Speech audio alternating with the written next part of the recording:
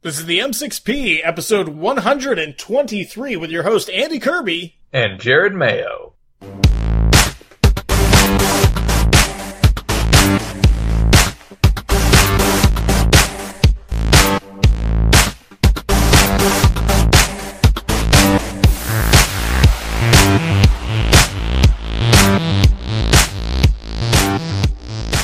Jared Mayo, what's going on, man? Dude, how the heck are you? I'm good. How are you? Can you see? I could see a whole lot better. Did I tell you that I'm going to actually have to go and get my right eye touched up? Yeah, yes, very Hollywood of you. Just getting a little touch-up of your cosmetic surgery. Little touch-up, just the right eye. The left eye is perfect. Actually, it's not, but... Well, the left eye is huge, and your right eye is just little bitty. Right, whatever. How are you? Both of us are recording in new locations tonight. Yes, I am at a hotel getting ready to head to Wizard World Pittsburgh, and you have been fired, so you're at home. Well, that's one way of looking at it. I quit. Oh, you quit. Okay. Yes. So I officially don't work at my old job anymore, which is, I've worked there for 12 years, man. So when you went in there to quit, you pushed the owner's door open, you kicked it open with your foot, you slammed your hand down on the desk, and you said, "I'm out of this cesspool," right? No, I didn't. You did it. I went in there and I said, "Would it be okay?" No, it was very good. It was actually, I went in there in March, and I said, I can give you till the end of April, and then they said, well, can you work longer? I said, maybe I can do to the end of May. And they were like, okay, so middle of June. And I said, no, the end of May. And they were like, right, so the first week of June. I was like, no, the end of May. So May 28th, no, May 31st was a Friday. That was my last day, but then I was on contract as a consultant for a while. So that was cool, till the middle of July. So until a couple weeks ago. But now I'm officially done, and I'm jobless. I'm actually just as jobless as you are, so maybe not completely jobless. Jobless? Right? I ain't jobless. Right, exactly. Like, you and I are both, we had the same amount of work, right? We just don't work for the man. The man! Stick it to the man! We are the man. Well, I guess so. It depends who yeah. I'm the man. That's what have you heard the Killers song, "I'm the Man"? No. Oh, man, that one gets me going in the gym. That Are you comes serious? on. The Killers? Oh. Yeah, you have to listen to it. Not Killer Mike, right? No, the Killers. Do you know who Killer Mike is? I don't. Okay. Isn't he from Run the Jewels? Is this some sort of millennial talk I don't understand? No, didn't they had the Black Panther song. The song that was on the Black Panther trailer, right? And didn't they have a song in Into Spider-Verse? Am I more hip than you? I find that hard to believe. No, because you used the word hip, so you're definitely not. Yeah, so that's what's going on with me. I got to go under the knife, under the laser, and I'm no longer working. So, good luck, Jackie, Are you just charging this to the government to do all your medical bills then? Yeah, I mean, why not? No, actually, this touch-up is free, so... Ooh. They were like, we messed up. And actually, they were very careful not to admit that they messed up. They were just like, yeah, I mean, it could be better. So why don't you come back in? So does that mean I got to pay for it? No, of course not. No, that's not. No, we'll take care of it. Oh, okay. That sounds like an admission of guilt. So anyway, we got some big things that I would want to just jump into tonight. We have let's jump. 3 major topics. Number 1, Spider-Man Far From Home. Number 2, San Diego Comic-Con. All these amazing announcements about the MCU. And number 3, Jonathan Hickman's House of X, number 1, came out yesterday. Yes. So all those, we got to jump into them. This is the M6P. It's a comic book podcast. You can find us on, our website, the m6p.com. Follow us on Twitter at the M6P. You can email us at m6pllc@gmail.com. Yes, you can hit us up on all the social medias that all these millennials are using, like the YouTubes and the Facebooks and the Twitters. We're on all that stuff, Instagrams, all those under the M6P. You can even be a part of our show by giving us a call. You go to your mom and dad's wall. They have this little machine on the wall. It has this long dangly cord. You pick it up and you press 616-755-TINA, and you leave us a voicemail and we will play it on the air. 616-755-TINA. Be a part of our show. You probably have to dial 1 first if you're using that kind of phone, right? Yes, and not from a rotary phone. Right, unable to take a rotary phone call. We are sponsored by DCB Service, Discount Comic Book Service, DCB Service, DCBService.com, the best place on all the world to get your single issues. Order them 2 months in advance and get up to 40% off, DCBService.com. They're the best. Also, we're sponsored by Community Retail Partnership. You can check them out at crpsavings.com. We're also sponsored by michaelwebsolutions.com. And lastly, we're sponsored by themarvelousbox.com.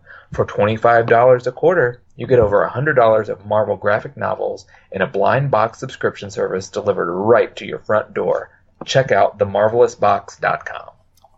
That is fantastic. One thing before we jump in, I wanted to say I read Jason Aaron's War of Realms #6 because we talked about maybe doing a follow-up recording of that. Do you remember this? Yeah, well, I do. I did not like issues 1 through 5, but I really, really liked issue 6. So I wanted to tell you that because maybe I was in a grumpy mood. Maybe I just wasn't. Like, I really, like, you were giving me a hard time how much I disliked it. But I thought issue 6 was fantastic. So was it worth reading the first 5? Yeah, it was. I think it was. I think it was that good. Did you like it? Yeah. I thought it set up some good places to go from there, and it actually made me want to go back and reread all of Aaron's stuff. Wow. You know, because I think there was a lot of cameos and Easter eggs that I didn't necessarily appreciate in War of Realms because I hadn't been reading the first, 80 issues of his run. That's true, but I mean, you could even see the seeds of it in Original Sin, you know? Mm-hmm. Totally. Yeah, totally. So, let's see. Spider-Man Far From Home. I'm sure we're going to spoil it. It's been out for several weeks now, right? It's been out for 23 days. That's 3 weeks. 83 years. So, what did you think? Well, I'm pretty sure that since I liked it, you must have hated it. Am I right? I watched it twice. Okay. So it wasn't the drudgery of all Spider-Man movies? The first time I watched it, I talked Jackie into going to see it with me. And we were in training up in Pennsylvania, and so we had one night off. And I was like, we could see Spider-Man. We could go watch Spider-Man. We could go see this movie, Spider-Man. And so finally she went, and I think I was so nervous that I had talked her into going, and she didn't want to go, that I just thought it was awful. I thought it was terrible. Oh no! And so I was sitting there, and I was like, man, I don't even enjoy this. This is a waste of time. It's not my Spider-Man. But then I took the kids when we got home, and I gotta say, I really, really liked it. The second time, with no pressure, I thought it was really good. Well, was anything different besides the pressure? I think that I started to, I noticed, the graphics, the computer animation was really good. It was really, really good. I liked how he couldn't rely on all his tech. It ended up being him. I liked how he was totally beat down and he was at the end of his rope and he had to figure out what to do. I liked how he was, even though he's following in Tony's footsteps, sort of, he had to find his own way. And so coming to his own on what he's good at and what he's not good at. I thought that the twist with Mysterio was fantastic. I loved it. And not only that, but we're going back and the whole family is watching all 23 movies in order of release. And so we watched The Incredible Hulk And the animation on that is just so terrible compared to Far From Home. Now, I mean, obviously it was 11 years ago, but it's just awful. And so it really made me appreciate that animation. There were some sequences and stuff that I didn't like and I thought was over the top, and but I thought they did a good job of capturing what Mysterio would be like in the comics, you know? And I'm glad that it had nothing to do with magic. It was good. There's a couple things that just him being connected to the MCU kind of irk me. I would rather him be that friendly neighborhood Spider-Man. And they kept saying, oh, well, he's the neighborhood Spider-Man. Do you have anything to do in the neighborhood? Protect the neighborhood. But we've never seen that. They were just trying to instill it in us. You know what I mean? Sure. And I think the big thing that at the end, I was like, finally, he can be that neighborhood Spider-Man. Because he doesn't have to live in Tony Stark's shadow. He doesn't have to be the next Avenger or anything like that. He can fight the Kingpin or some organized crime or Tombstone or something like that. He can do it next movie. But then the mid-credit scene, they ruined that. He can't now. He can't be a neighborhood Spider-Man. Like, when are we going to just see the status quo? Yeah. What'd you think? I think you and I agreed. And I'm looking outside my window to see if hell is freezing over. But I don't see that, so it must be good. Wow. This is two movies that we agreed on. Captain Marvel and Spider-Man Far From Home. I think just as you're getting older, you're acquiring taste. Wow. Is what I think it is. That's pretty rude. That's pretty rude. So it started out kind of slow for me because it was very much teen drama, love, like travel road show, And I'm like, could he please put on the Spider-Man mask and go punch bad guys, So I think the first act was definitely slow for me. And you just knew the Mysterio shift had to come. But how they did it was what really impressed me in connecting it with the scientists all the way from the first Iron Man movie. Yes. From 2008. Like, what? That was crazy. That was awesome. It makes total sense that there would be a scientist upset that Tony took his tech, named it Barf. That makes sense. Yeah. Like, it was genius. I thought it was great. A great twist. And just how he went around and he's like, this scientist has been mad about this has been mad about this. We're using drones. It is 2019. That makes sense. He's not using, like, little, cubes with magic inside of them, with illusions. So I didn't mind that kind of stuff deviated from the comics. Yeah, I didn't mind that either. Yeah. I think if the movies were 100% straight up adaptations of the comics, there really would be no surprise. There'd be no reason to see it because you know exactly everything that's going to happen. So I think that this one found that good middle ground of making it accessible for comic book fans, but then also movie stuff. You know what I mean? It wasn't... Some of the movies, they get so far away from the source material, and some stay so close that you're not surprised. So I thought this one did really good with that. And then... Yeah, I think what really I love the animations. I love the battles. When the Iron Man came out of the ground, it was like Marvel Zombies. Yeah. Thought that was sweet. When Mysterio was messing with him with all the illusions, that I felt like I was in the Into the Spider-Verse movie because I felt like I was in a comic book. And that movie really made me feel like a comic book. So with his illusions, it was so trippy that it seemed like a legit Mysterio versus Spider-Man comic book. Loved that.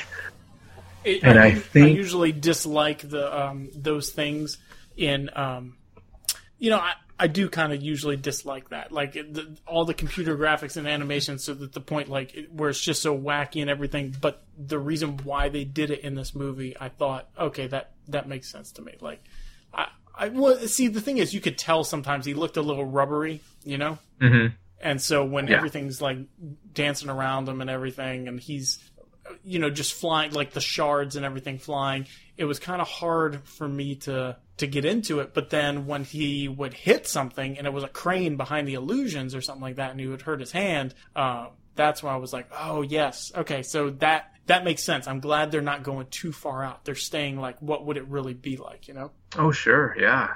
And I liked how they introduced the drones earlier in a humorous way. I mean, obviously with Brad, and he's targeting Brad and everything, you get introduced to this thing that is used later on in the movie. And so it's not like the humorous thing isn't out of left field, and then like Magneto's tech isn't out of left field. They did a good job tying that together.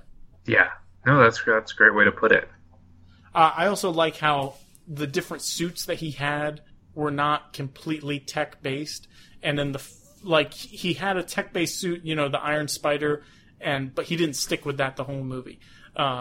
You know, then he was in the black, so it was really him doing it. And then at the end, when he had to build his own suit, he didn't go off the rails. He didn't have like a spider beetle as he had in the first one or whatever, little spider drone, but he used the suit and he used his powers in conjunction with each other that made him outsmart the drones. He just wasn't superior technology, like how he was shooting the webs and everything. To do like a catapult and to get the shield and to what am I trying to say? To throw the bomb that exploded or whatever. You know what scene I'm talking about? Yeah. Yeah, so I really enjoyed all of that because it showed he used his smarts. He didn't rely on over-the-top tech. Another thing I really liked was how he wanted a vacation. And the reason why is because he really couldn't deal with Iron Man dying.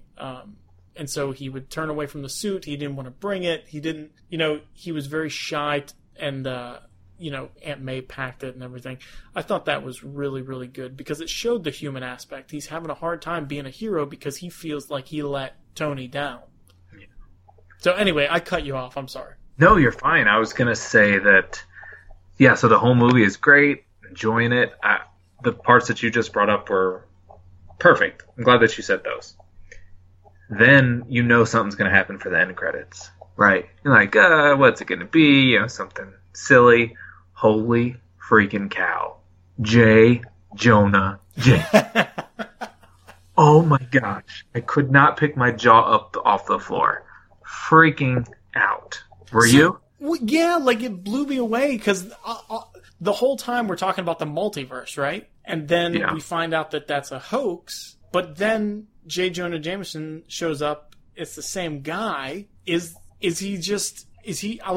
How is it okay for him to reprise that role in the MCU? Is that unprecedented? Yeah, they've done interviews with the writers, and they just said, who else could play J. Jonah Jameson? That's true. He just blew that character out of the water, and they said, he filmed in front of a green screen for all of 15 to 20 minutes one day, and that was it. His hair's different. Yes. So it is a different J. Jonah Jameson. It is It's J.K. Simmons, right? Is that the guy's name? Mm-hmm. He is so good. He is so good. And he was in the original Sam Raimi ones, right? He wasn't in the Andrew Garfield ones. Yeah, he was the Sam Raimi ones. Wow. And so then, so you pick up your jaw off the ground. Okay, now I'll watch the credits. Blah, blah, blah. What'd you think? I can't believe that. Oh, me gosh. That's what my niece says. She says, oh, me gosh. The Skrulls were Nick Fury and Maria Hill? Oh, that's pretty awesome. I really enjoyed that. And how they were embarrassed and they had to call him because they were like, we didn't really handle it that well. Yeah. But what does that mean? This could be Secret Invasion. This could be a billion different things. Who else are Skrulls? When have people been replaced? Maybe some characters that have died didn't really, they were like, it just opened up a Pandora's box. Well, the impression I got was kind of the Occam's razor type of thing is just he wanted a vacation or he's on a mission in outer space. And so he was like, hey, can you fill in for me? Yeah, right? Yeah. And then, they basically said, oh, oops, we thought we could, but we didn't really do a good job, so you probably have to come back. I like how he was like, oh, we gave him the glasses. It was touching, It was really touching. That part cracked me up. I thought that was so funny. So, and then I'm thinking, so where Fury is that sword? Is that what that is, what is he up there running? Yeah. I just assumed that the Avengers were off-world, because didn't at one point Mysterio was like, okay, the Avengers aren't coming. Yeah. But who are the Avengers, you know? Right, They're kind of different spots. So, would you rate this better than Homecoming? Yeah, I like this one better than Homecoming. Did you? That's really tough to do. I think I do. I think I liked Michael Keaton better than Jake Gyllenhaal. But overall, the feel of a true Spider-Man, I thought this one was better. It was kind of weird because they really had to deal with Endgame. They had to deal with Tony dying. And it was all shoehorned in there with the people coming back. And how were you going to deal with that? And they did a good job dealing with that. But that was the backdrop to a Spider-Man story. It's very difficult to have a true, essential Spider-Man story when you're, doing a huge crossover like that. And I have to agree with you. I still, his identity's been revealed. He's got this Iron Man tech. He went to Washington, D.C. He went to Europe. I would really like a movie where he's Spider-Man, his identity is secret, and he's swinging around New York doing his... I still would like to see that. I don't know if we're going to, but that'd be nice. And Mary Jane. I want Mary Jane to be this redhead model, too. Well, I was thinking about that. So, didn't Feige say that this isn't Mary Jane, it's just MJ? Yeah, but are they just trolling us now? Or was he lying? Or she a Skrull? It never made sense to me in the comics that Peter has this supermodel wife. It never made sense. Obviously, they're going for diversity, but she said it. She had the line there. He said, "You look beautiful," or "You look pretty," and she said, "So therefore, I have worth." And she was joking with him, but I think that's really what they're going for. They're saying, "Look, we're not going with the super feminine love interest. We're not going with the hot girl that everybody wants. We're going with somebody who's quirky, who it makes sense that they would like each other because he's kind of awkward too." And I can appreciate that. And I like her as a character. I hope she's not Mary Jane. I'd rather her name be something else. But I like her as a character, and I see the potential there, and there's some weird chemistry there, but it's there. I don't even like her as a character. She's got a bad attitude. She's not very nice. She's I don't know what about her character would make me enjoy her. She's just not nice. See, I liked her better in this one than the other one. And I like Ned better in the other one than I did in this one. Huh. He was kind of flat in this one.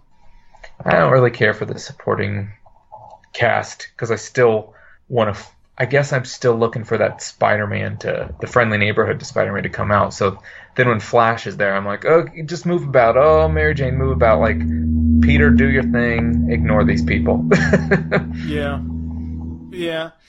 What do you think about that? They were trying to make a point there with Flash, how his mom wasn't able to pick him up, and how why would they emphasize that in this movie? The whole movie is done, and all of a sudden they have a shot of Flash and his chauffeur or the butler picking him up, and he said, "Oh, mother couldn't make it." No, why was the audience care about that at this point? Especially because he hasn't really been. There hasn't been a character growth in the film itself with him. So why would they do that? Are they setting it up for a different movie, or why do we care? Yeah, I think maybe that's more of maybe something for us diehards to just see what things are like with the comics and stuff and his relationship there. But you're right. Outside of the 3 or 4 lines he had, why would you care about this guy? Right, yeah. It just seemed odd. We didn't see anybody else's parents picking him up, and we know that he's kind of a neglected kid, but it had nothing to do with the story. And these movies, I can't think of one that, maybe Winter Soldier, but I really can't think of one that really gets into the heart of a character and really looks at their, as an emotional movie.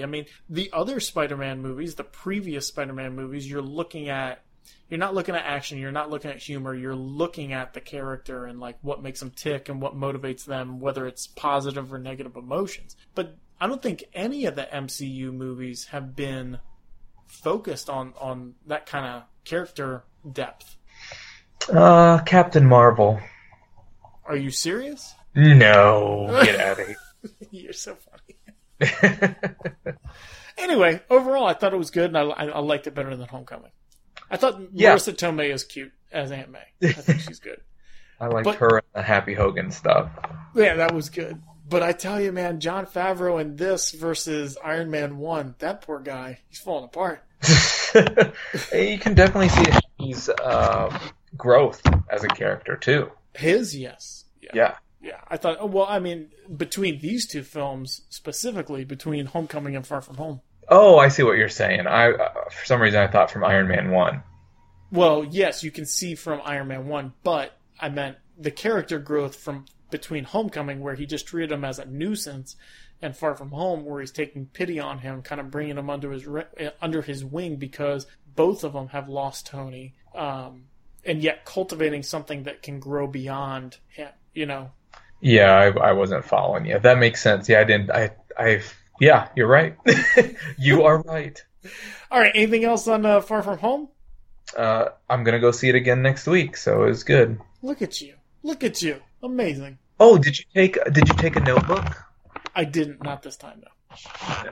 I'm always interested. That should always be the first question if Andy goes to see a movie. Did you take a notebook or not? Laugh it up, man. Laugh it up. Which one did I take it to anyway? You've only taken it to one? I can't remember, but there was one specifically that we talked about. I think it was an X-Men movie. Well, let's go back and listen to the past 122 episodes, and we will find out. Okay, so... All right, the MCU announcements with San Diego Comic-Con. Go for it, man. Tell me what's up. Smokes, dude. So, we got we have the official announcement of 5 new TV shows. We also had the official announcement of 5 new movies, and then one project that we don't know whether it's a TV show or a movie. So for the movie front, we've got Black Widow, which, pictures had leaked from the set. Marvel just never had announced it officially until San Diego Comic-Con. Right. And, Scarlett Johansson's going to be back as Black Widow. Then we have the Eternals, which we got to finally see the entire cast. It's a very diverse cast, being headed up by Salma Hayek and Angelina Jolie. Oh, I did not know that. I think those two. Okay. Yeah, those are the two big names. There are some other names that you might recognize, but those are the big people. They are the Andy to the Jared. Oh, obviously, yes. Yeah, that's a great comparison. I'll be... Who are you out of those two? They're carrying this show. I'll be Salma Hayek. You can be Angelina Jolie. So, I think Eternals is going to be interesting because even as hardcore Marvel fans, there are so many hardcore Marvel fans that don't really know much about them. They don't have nearly the amount of appearances as all the other movies. So I'm guessing that Marvel is really going to use the name Eternals and some of the Jack Kirby imagery and a couple of the, characteristics of these characters. But they can kind of build these up from the ground and make them who they want to be and how they want to be.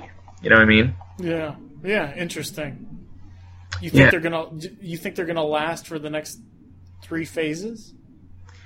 My impression is that Kevin Feige did not see an opening with Fox for the X-Men to ever come back. It just wasn't going to happen. So planning all these movies out, 5 to 10 years in advance, we had to figure out where we're going to go after the Avengers. We need some sort of mutant-like group, and they didn't want to do the Inhumans. So they went with this group called the Eternals to kind of be their version of X-Men, where they've got these cool powers. They don't have to have, you don't have to do an origin story for each one of these characters. They just have powers, Yeah. And you springboard a million different movies from these characters because they're so unique. Let's go with the Eternals. Well, now X-Men is home. So I don't know what's going to happen with the Eternals, really. Well, you do bring up a very good point because the Avengers movie was a sequel to 6 of them. And so they had introduced these characters and they assembled them to the Avengers movie. They haven't introduced any of the Eternals, and they haven't assembled any of them. And so we're just jumping in, kind of like a Justice League movie. Yeah, that's a good point. I didn't think of that. No, I mean, it's what you just told me. I mean, I hadn't thought of it before either. But yeah, we haven't seen any of these characters, and they're going to do an ensemble. Like, what helps the... But I mean, we had that with Guardians of the Galaxy, I suppose. You're right. They also announced Shang-Chi and the Legend of the Ten Rings. I'm excited about that one. I think that one's going to be good. Yes, I love it when they connect that stuff. And the Ten Rings is all the way from the first Iron Man movie. Yep. The legit Mandarin is also going to appear in this movie, which is scheduled for February of 2021. So we've got some time, but sure. I'm definitely looking forward to this one. Another one that they announced, which is also coming out in 2021. So I guess I should back up. Black Widow and Eternals are both coming out in 2020, and then the next three are coming out in 2021, which Doctor Strange in the Multiverse of Madness. Interesting. Yeah, it's interesting. That they also announced that Scarlet Witch is going to appear in Doctor Strange in the Multiverse of Madness. That's cool. So maybe, Multiverse of Madness, what is this going to entail?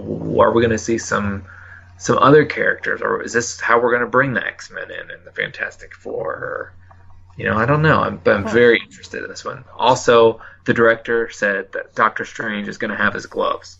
So I know that's a big point of contention for you. Right? Yeah, sure. Interesting. I watched Ragnarok this week at the gym. They were playing it, and I saw his gloves. I was like, there's Doctor Strange.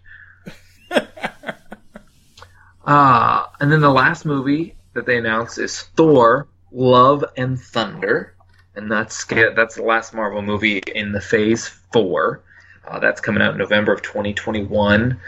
Thor, Valkyrie are back, but also Jane Foster will be making her reappearance in the Marvel Universe, and she will be declared Thor. Interesting. I have heard of that. So, what do you think about that? Well, the other comment that was made was that the movie might possibly be about Valkyrie being the king of New Asgard, and how she'll be looking for her queen. So if the movie Thor: Love and Thunder, if it really is telling the story of Valkyrie looking for a queen to help run New Asgard, and how Jane Foster is worthy and becomes Thor, I'm wondering where Chris Hemsworth's character fits into his own movie called Thor. Right. I know that everyone loved Ragnarok, and I liked it, but it was my least favorite of the Thor movies. Oh, wow.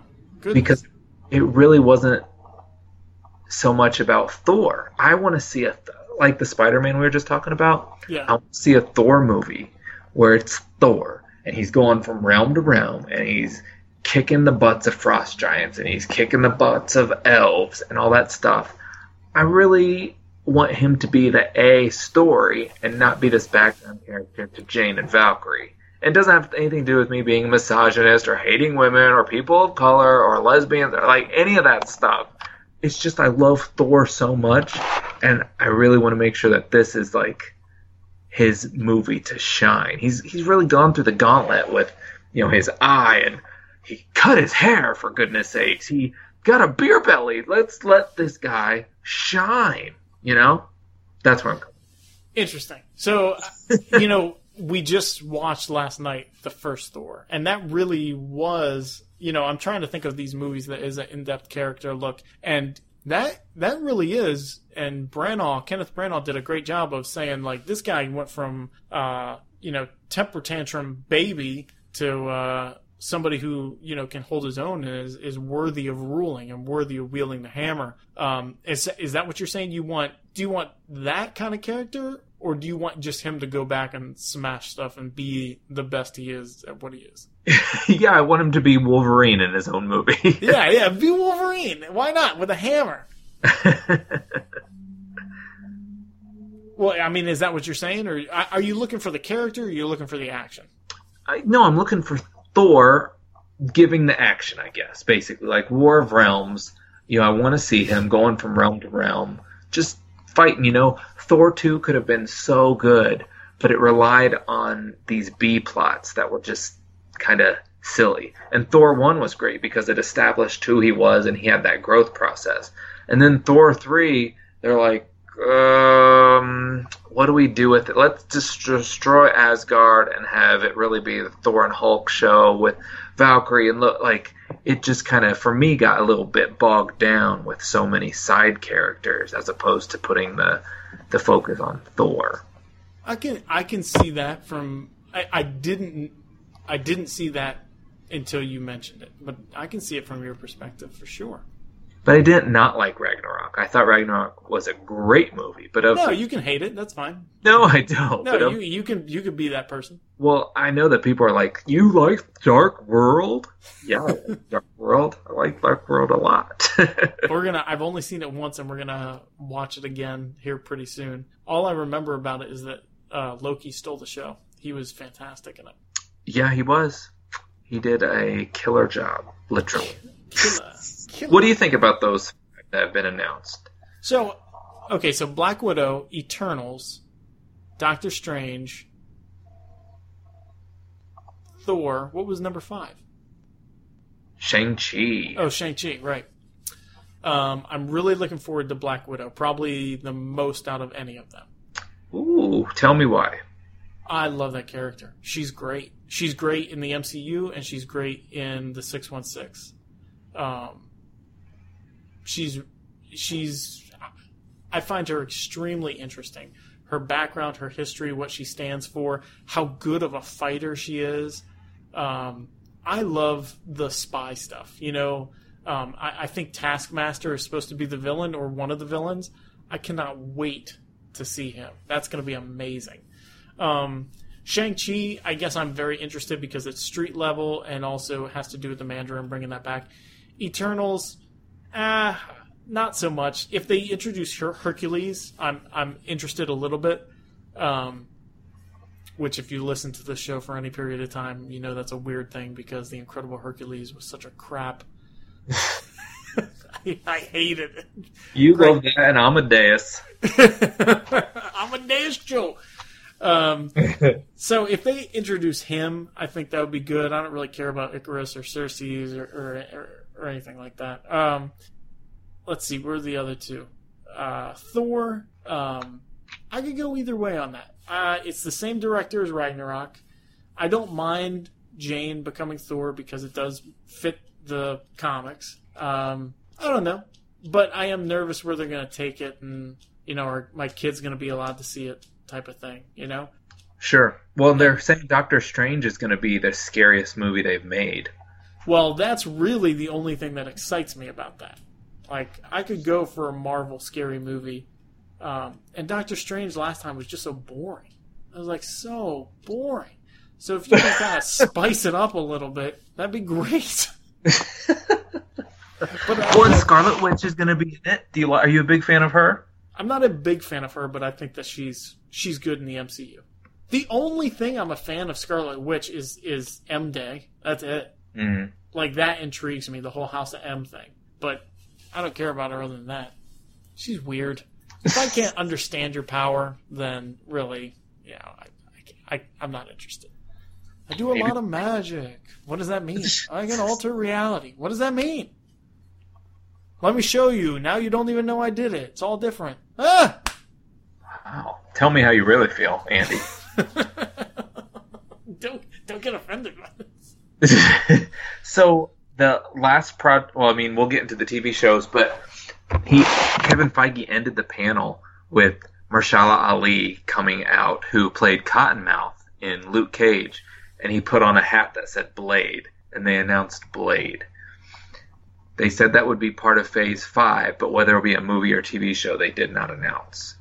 I would love this. I think that's fantastic. That's probably, other than Black Widow, that's probably my favorite announcement. it was shocking, Yeah. Yeah. Well, on two fronts, because one, he's already been in the MCU, supposedly, with the Netflix show. And then also, it's weird to think about a Blade movie in the MCU, right? All those movies were rated R. Mm-hmm. Yeah, I didn't even think of that. Will this be the first R? Yeah, I don't know. I would want it pretty hardcore. I don't know if you could do a vampire film with the same kind of ha.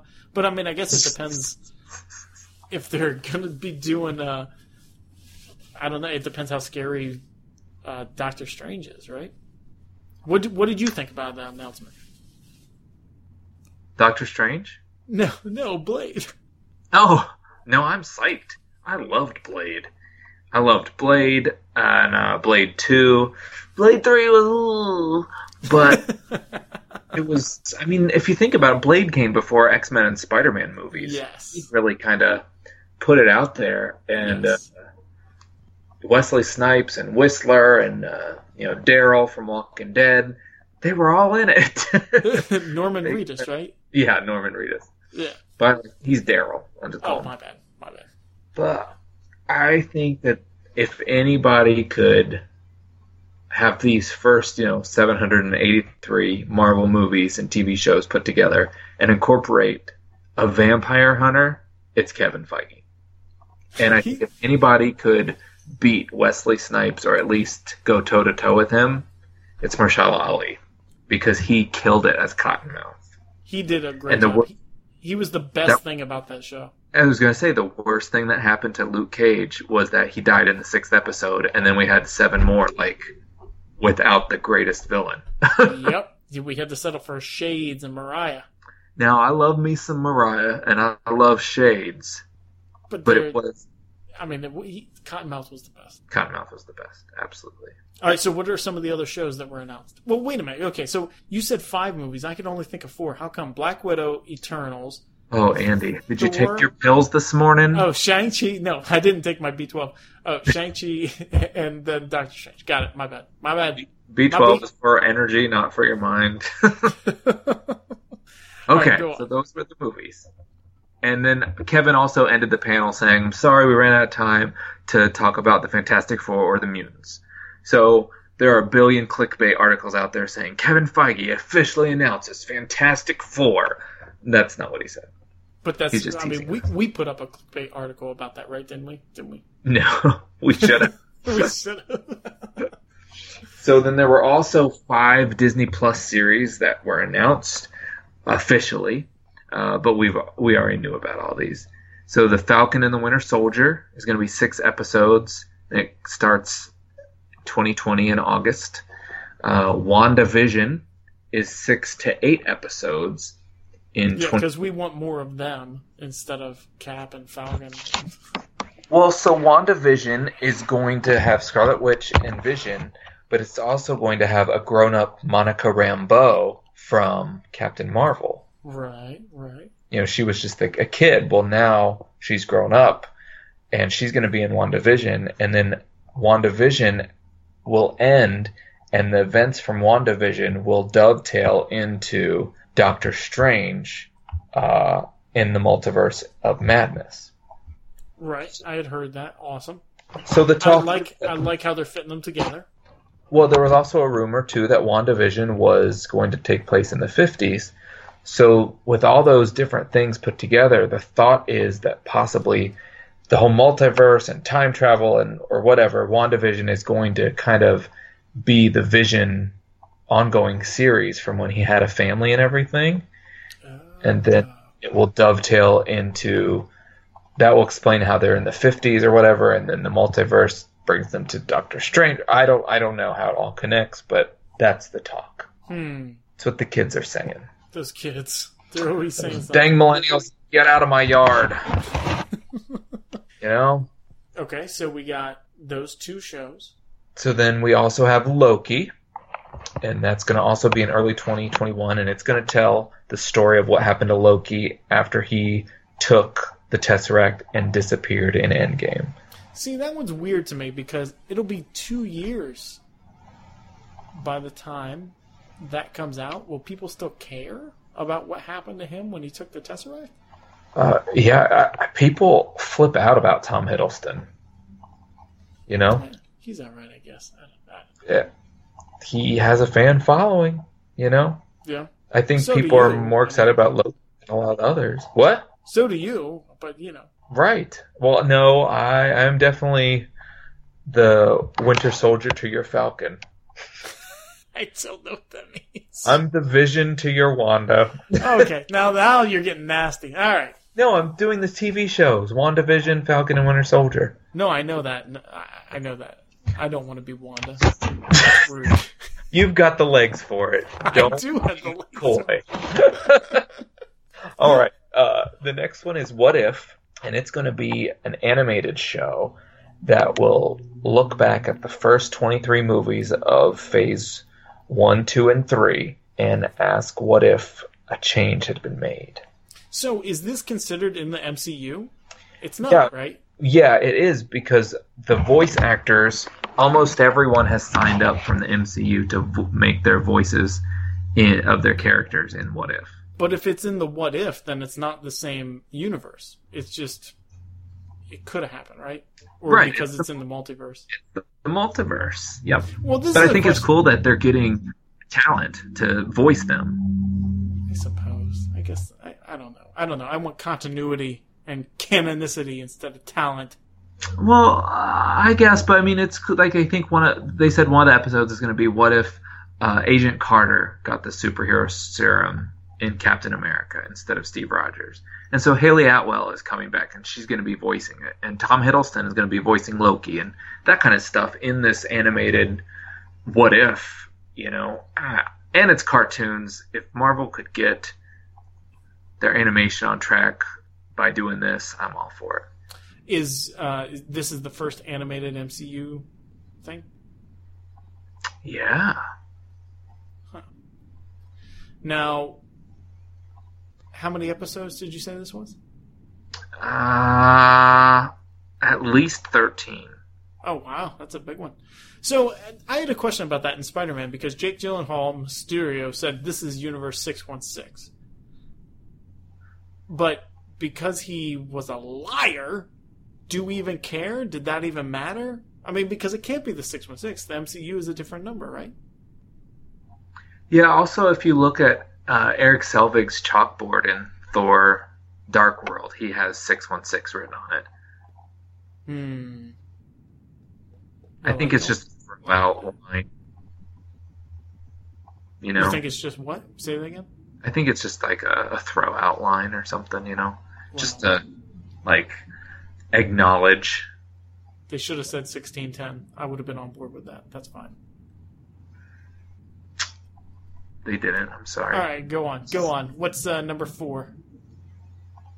That would be What If. Number 5 is Hawkeye. Am I behind again? We got WandaVision. We got Cap and Falcon. Oh, Loki and What If. Got it. Okay, yeah. I'm so sorry. It's okay. You're taking that B12, right? Yeah, you're taking those B12 shots. Vitamin D milk. What the heck? All right. The last one is Hawkeye, and that's going to be towards the end of 2021. And that's going to be with Jeremy Renner as he brings up a new person to take the mantle of Hawkeye in Kate Bishop. Yes. That should be good. That'll be fun. Yeah. Yeah, why not? Why not? That's what we got announced. So what do you think? Do you like where these things are going or not? Yeah, totally. Yeah, I'm all for it because originally we all thought that, you know, once Endgame, was finished, it was done, you know, for these characters, and we're going to get some of these newer Marvel people. But they're continuing the story with Falcon and Winter Soldier and Scarlet Witch and, those characters that have been around for a little while. So I'm all for it. What about you? I have mixed feelings. Like well, this is probably because of life changes and everything, but I almost feel like I wish they had closed the chapter and said, okay, we're moving forward with these other characters, and not kind of sidestep and do this in between thing. But I want to make sure I catch up on the characters that I love, and they're kind of making a slower transition than I thought they would, especially if they're closing out the Infinity Saga. It seems like if they're starting a new saga, which, could span 3 phases, but there's no rules. I mean, it could span 4 or 5 phases, that the next saga, which would be either Annihilation or Galactus or, who knows what it could be. It just seems like they would make a lot different. They wouldn't hang on to some of these characters. But then again, I'm just thinking out loud. Then again, the characters didn't cease to exist, and they're still in the world, and so they would run into them from time to time. But that makes it seem like they would be supporting cast instead of having a Black Widow movie. It would have Black Widow show up in a movie. Instead of having a Doctor Strange movie, it would have, Doctor Strange show up in a movie about Brother Voodoo or something like that, Mm-hmm. I gotcha. I hear you, man. What do you think about, I've heard that they're going full bore into the diversity and racial diversity and then gender diversity and all that kind of stuff. Do you have any opinions on that or no? Andy, you've known me for years. I have an opinion on everything. You gotta be careful. In today's age, if you say something that someone interprets different than what you were trying to say it, you're just classified as this xenophobic, homophobic, any obic that you can put, racist, I don't think it's obic. I think it's phobic. You're out there playing an oboe. Now, see, I need to think of some reason that you're being, haterphobic to me. Phenophobic, right? Isn't that words? Yeah. Phonophobic? Sure. Who knows? I don't know. Whatever. I don't even know if I can say, what my thoughts are without being accused of 10,000 labels, but I think anybody that knows me knows that none of those things are true, that I am a hardcore Marvel fan, and I have been for almost 30 years now, which is crazy because I've just turned 28. But I've been a fan forever, and I love these characters so much, and I want to see authentic versions of them brought to the screen. I know that earlier I had said, I like it that they do change it so that it's not completely 100% to the comic, because then there's no surprise. And yes, that's what I mean for storyline, absolutely.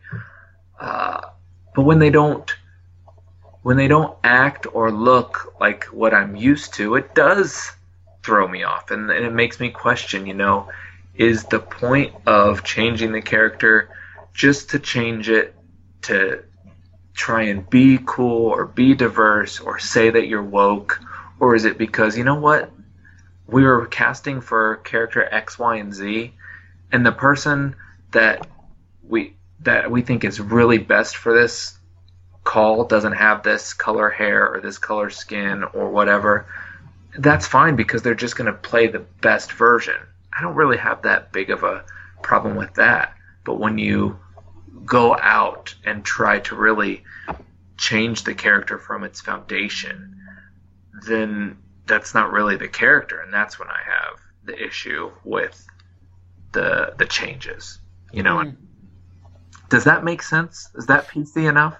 Yes. Did I do good? You did great. Air high five. Ka-ching. But now you have to answer the same question. Well, I want good stories. And so I think there's a lot of great characters that are diverse and minorities and of different colors and different races and female, male. I think that those characters already exist, so bring them to the big screen, and I love good stories. I think if you're changing a character,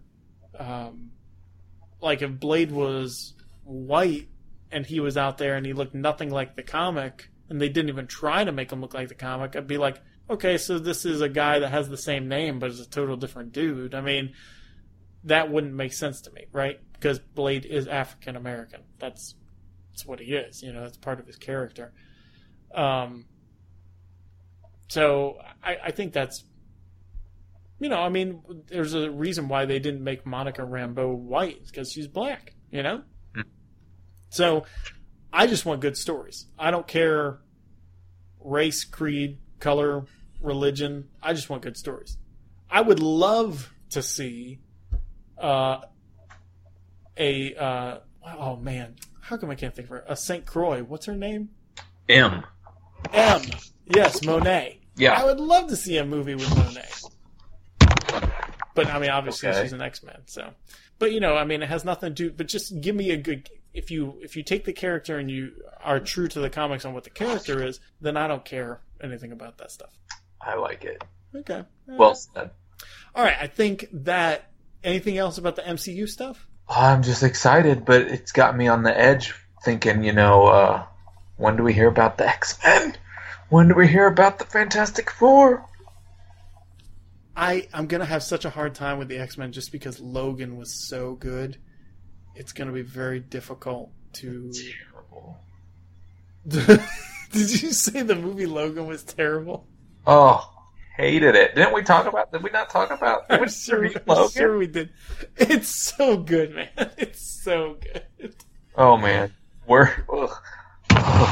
It's got to be my favorite comic book movie and one of my favorite movies. Get out. Leave. Oh, man. I cannot wait to see it with Deidre and show my 12-year-old daughter. I can't. I don't know when the right time is. Never. Oh, my gosh. No. Jennifer and I were ready to walk out 10 minutes in. It's so good. Anyway, I'm sorry to hear that. That's okay. All right, so a big comic book came out today. House of X. Yesterday. Oh, I'm sorry, yesterday. Yes, by Jonathan Hickman, right? And who was on art for this? Do we know? Pepe Larraz. All right, so this book is strange. Now, Hickman did the Fantastic Four and FF, the Future Foundation, and then he took on New Avengers and Avengers, and then went into Time Runs Out and the huge crossover Secret Wars. So he has a lot under his belt for Marvel, especially doing 2 books at once. He also did the series New Warriors, is that right? No. What were they called? Secret Warriors. Secret. Right. Because it's a secret. So now he's taking on House of X and then Power of 10, right? It's not Power of X, it's Power of 10. Is that correct? Power of 10. Yep. Okay. And so they are both 6-issue miniseries that go all the way through October, starting yesterday through October. And then it's going to change the face of all the X-Men titles. And then he will write at least 1 or 2 of those core X-Men books. Is that correct? Yeah, he's got 2 of them. Okay. All right. So let's kind of walk through this. There's a ton here. It's like a 50-page book. And in his own fashion, his design sense, I'm sure he designed the book as well. It's kind of like dossier files and data files with background information. But I think the essential information, the backdrop, is that allegedly Charles Xavier has set up different habitats around the planet from Krakoa. Is that how you say it? Yeah. Okay, from the mutant island or mutant creature of Krakoa, and kind of set up different growing areas, all culminating on the island of Krakoa itself. And, you know, Deadly Genesis was based on this by Brubaker, kicking off Brubaker's run, but it all harkens back way long ago to early X-Men. Around when was it? That'd be 1975 with Giant Size X-Men.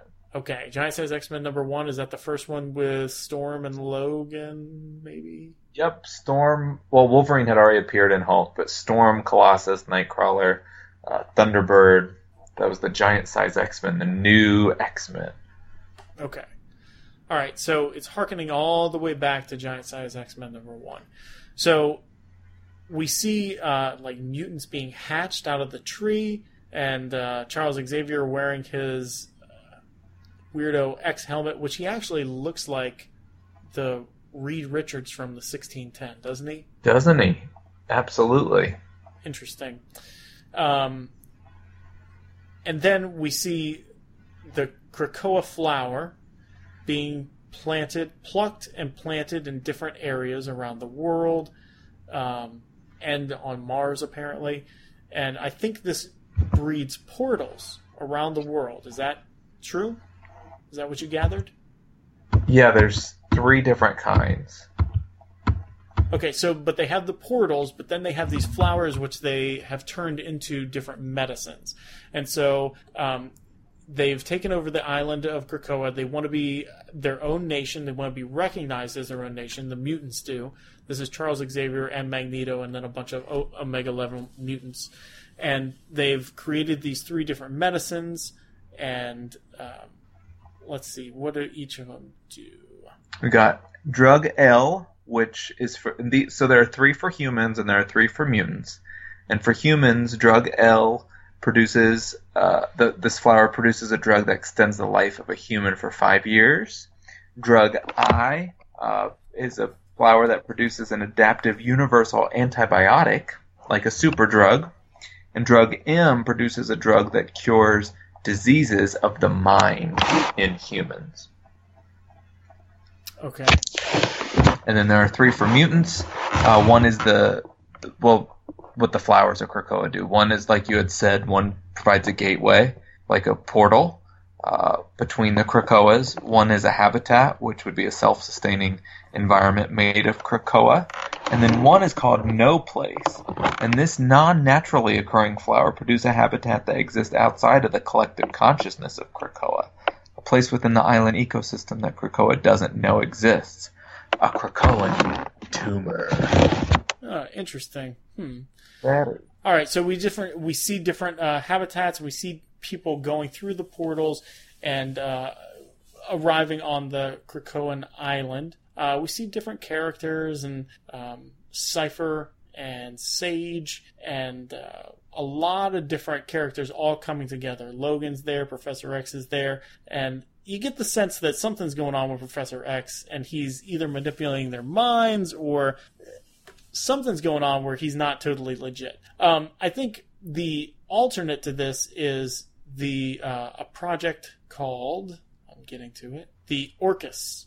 Okay, so Orcus is a group made up from AIM, SHIELD, Strike, Sword, Alpha Flight, Hammer, Armor, and Hydra. So a lot of different organizations making up this one organization. And basically, it's just in case things get out of control. And so they have a couple space stations, one specific that we know about, and they kind of gauge events with territory, with technology, with society, and if things start to take place, then they start to kind of ramp up these protocols to make sure that mankind is going to be safe. So we see this ramping up a little bit because of what Charles Xavier is doing, wanting to become a nation, buying a pharmaceutical company to make these drugs to offer to mankind. And so basically we see this group kind of ranking up a little bit while Charles and Magneto invite these ambassadors from different countries over and say, hey, we will give you these drugs that will obviously help your people if you recognize us as a nation.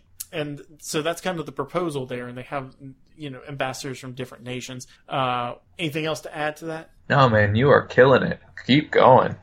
So at the same time as this is going on, it's all setting the stage and everything. There is some action. We see Mystique and Sabretooth and Toad, and they're stealing some data from damage control and data and technology from damage control.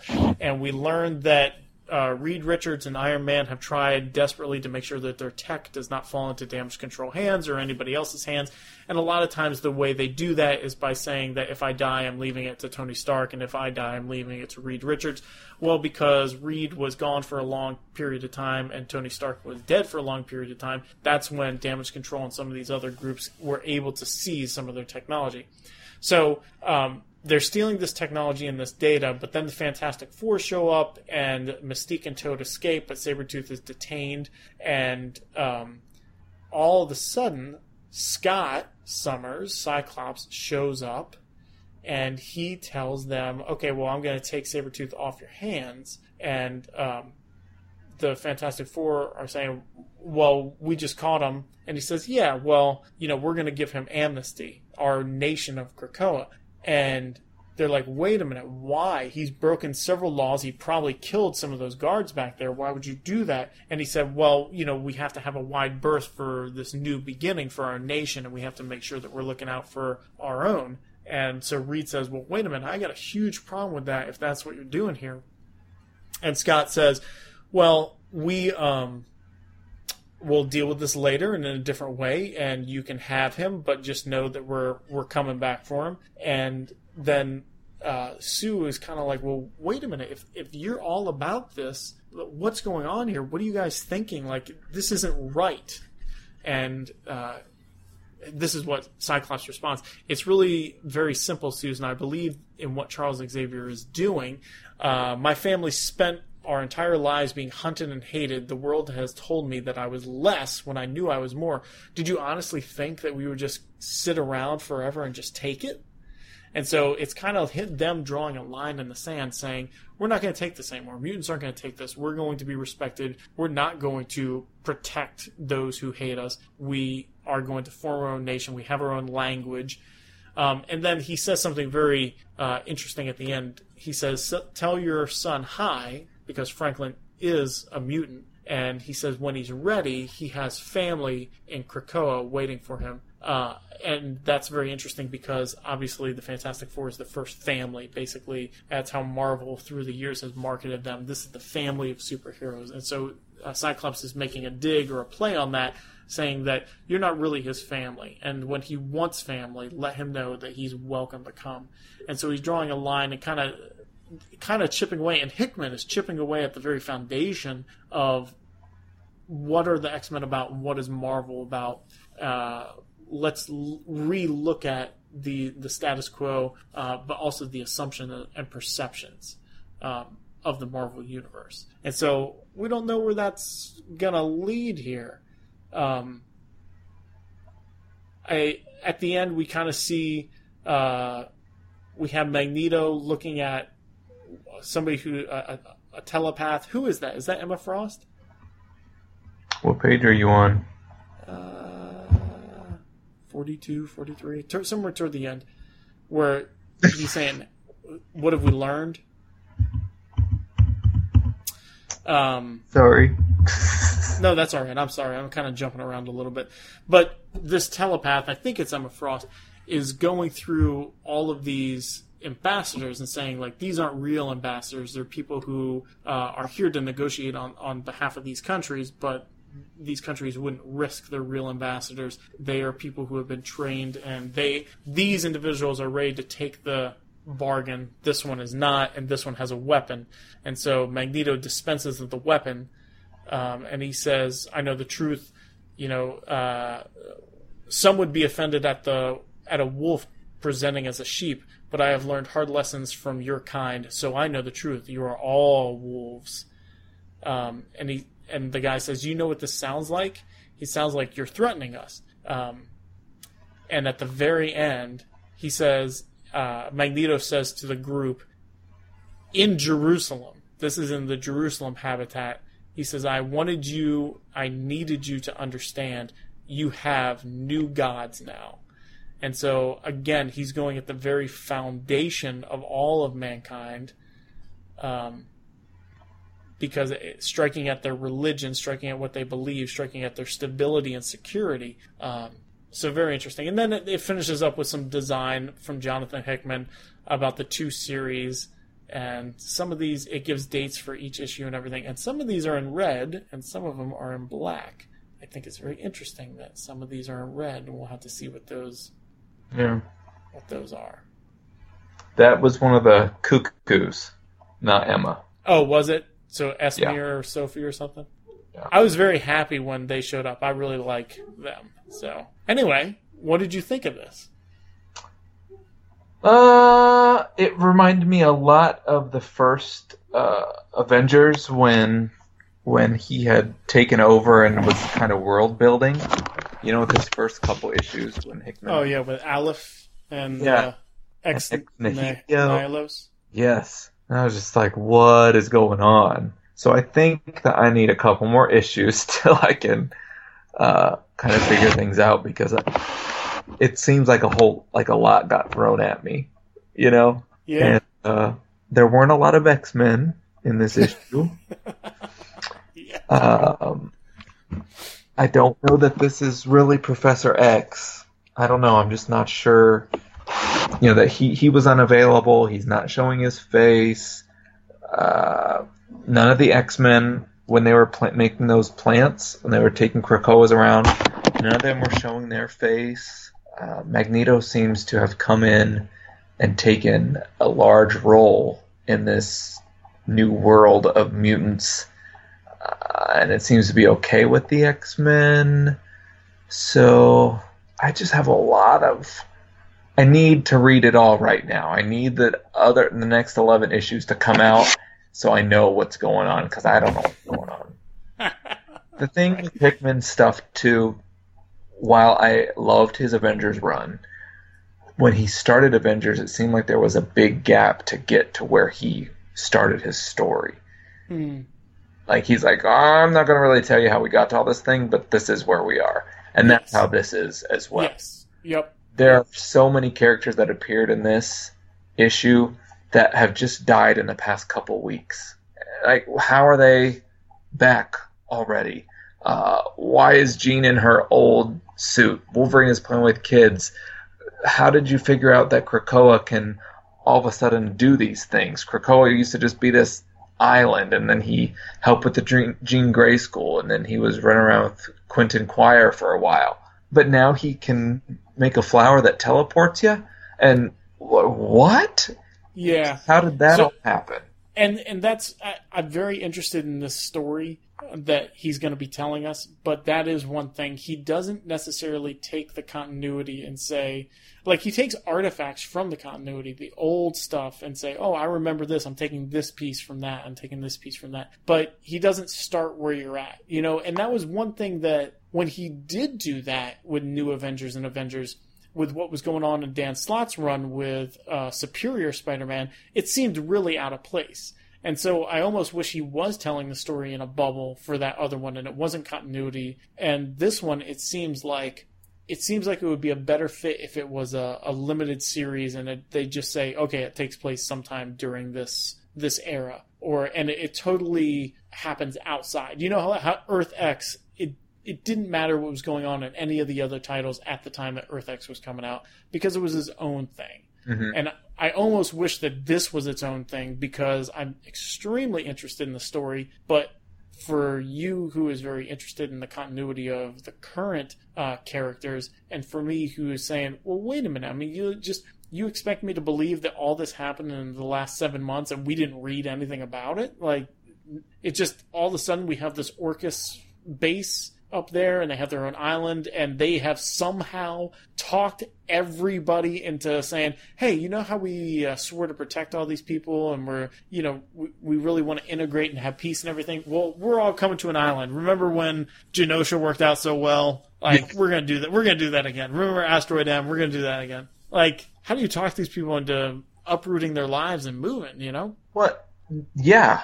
And with it, their whole mission statement seems to be the antithesis of peaceful coexistence.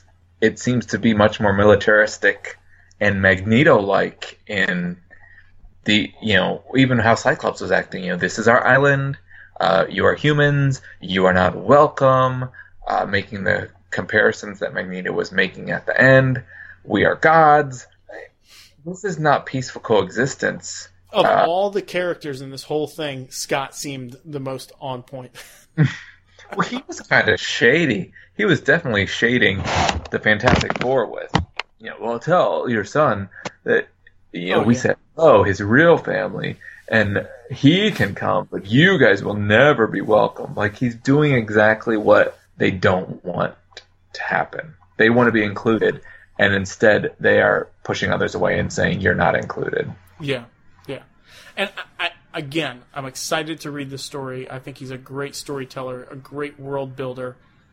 But when are we going to see Charles in a good light again? They have ripped him to shreds for the past 15 years. Yeah. Like, is he's never going to be a good guy again? He's never going to be like a wholesome, always do everything right and care for others person again? Is he just going to use might makes right philosophy for the rest of his life? Like, is that all we're ever going to see him again? So I hope there's more to this, or I hope it's completely absent and separate from continuity. Oh, it's not going to be absent. I mean, they're calling this the new status quo. Yeah. So I'm interested, but I am nervous. Yeah, I think the art was great. I think he drew some of the original 5 X-Men title, whatever title they were in. Were they in New X-Men or Uncanny or whatever they were? Pepe Larraz. So I really like his art.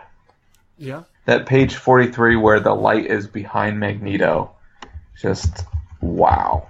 It's really good. And the space drawings with the Mother Mold Sentinel that was up there, wow, that was really good too.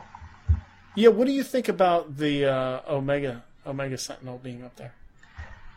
Yeah, why? That's another question. Why are all the mutants down on Earth, including Sabretooth and Mystique, all united together, but she's not?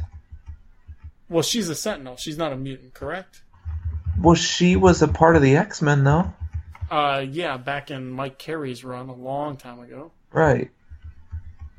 And it was a weird run.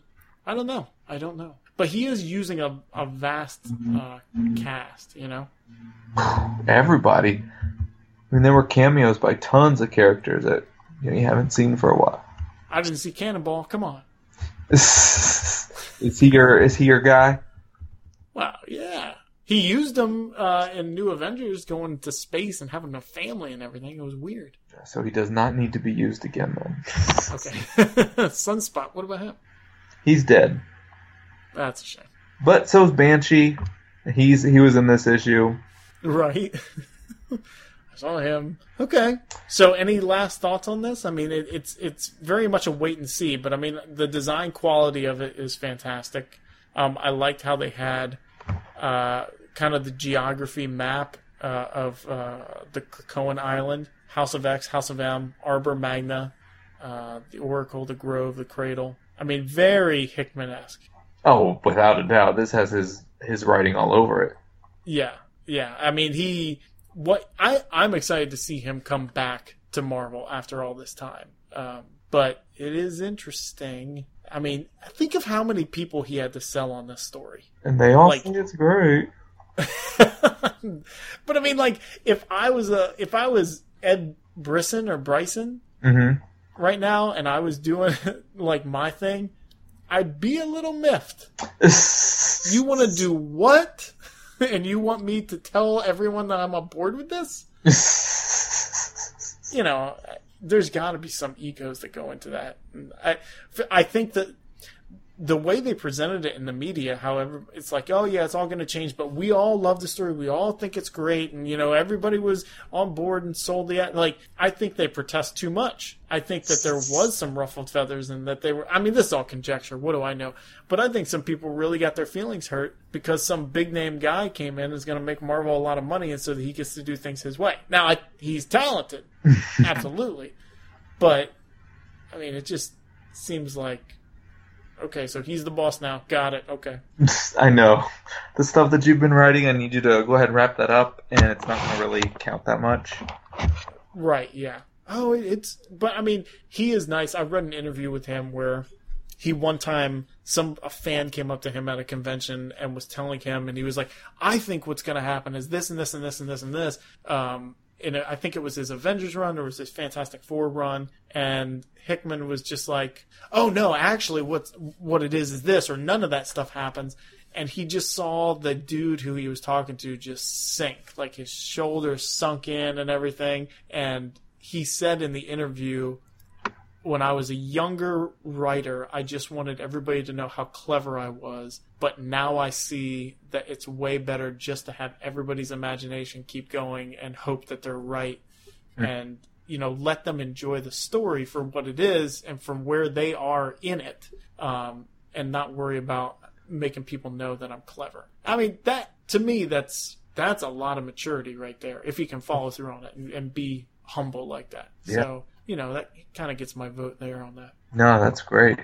I think. So anything else before we wrap up? Yeah, just the last thing with this is we're again going towards there being this amount of mutants that is just out of control.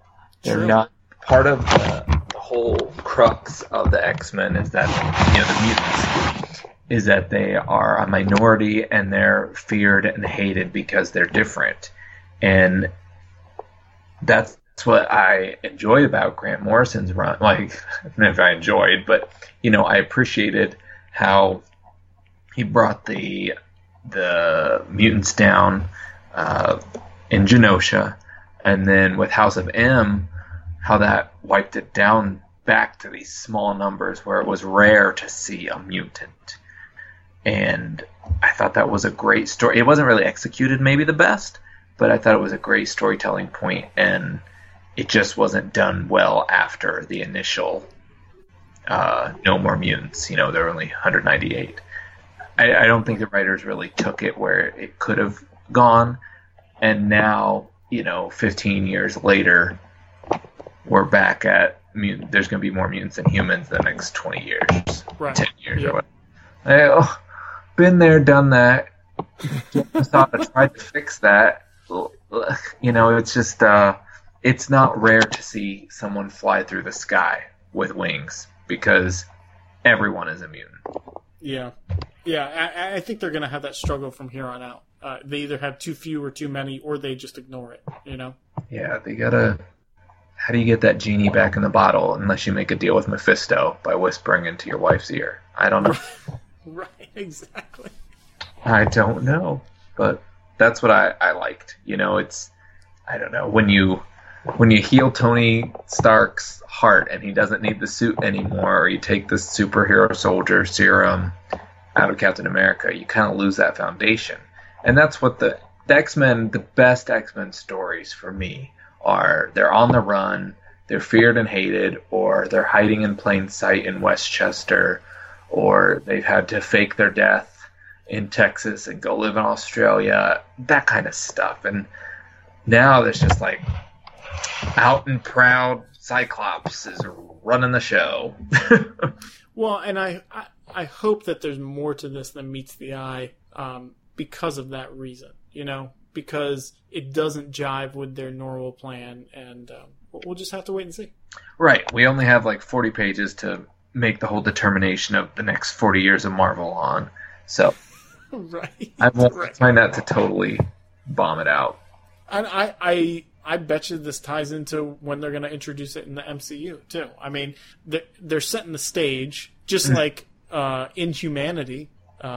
They were setting the stage years before with Matt Fraction and Charles Soule to gear up for Inhumans, and it never materialized. But when they made the first announcements of the movies, that's when Inhumanity was coming out. And so they were trying to set the stage, trying to gauge the crowd, and then, they did the TV show instead of the movie. Good point. So we need to watch the next MCU stuff for Flowers showing up. Well, I mean, obviously we already did that with Guardians of the Galaxy 2. So everybody loved it, now we're doing the comics. No, anyway. All right, well, this is the M6P. You can follow us at Twitter at the M6P. You can email us at m6pllc@gmail.com. Go to our website, the-m6p.com. Yes, you can also check us out on Instagram, YouTube, Twitter under the M6P. And you can be a part of our show by giving us a call at 616-755-TINA, where we will play your question or comment on the air. And we are sponsored by DCBService.com, discount comic book service, DCBService.com, the best place on the internet to get all your single issues, 40% off on all Marvel stuff. We're also sponsored by CRPSavings.com, which is Community Retail Partnership. They're a discount membership service for all the products and all the things that you need from Office Depot. So check them out at CRPSavings.com. We're also sponsored by MichaelWebSolutions.com. Any web solutions you need, check out MichaelWebSolutions.com. And lastly, we're sponsored by TheMarvelousBox.com. For $25 a quarter or $90 for an entire year, you get over $100 worth of Marvel graphic novels, only the best stories, sent directly to your front door or your back door or your garage or your post office box. And you're going to love it. It's great. So check out TheMarvelousBox.com. All right. And until next time, this is the M6P.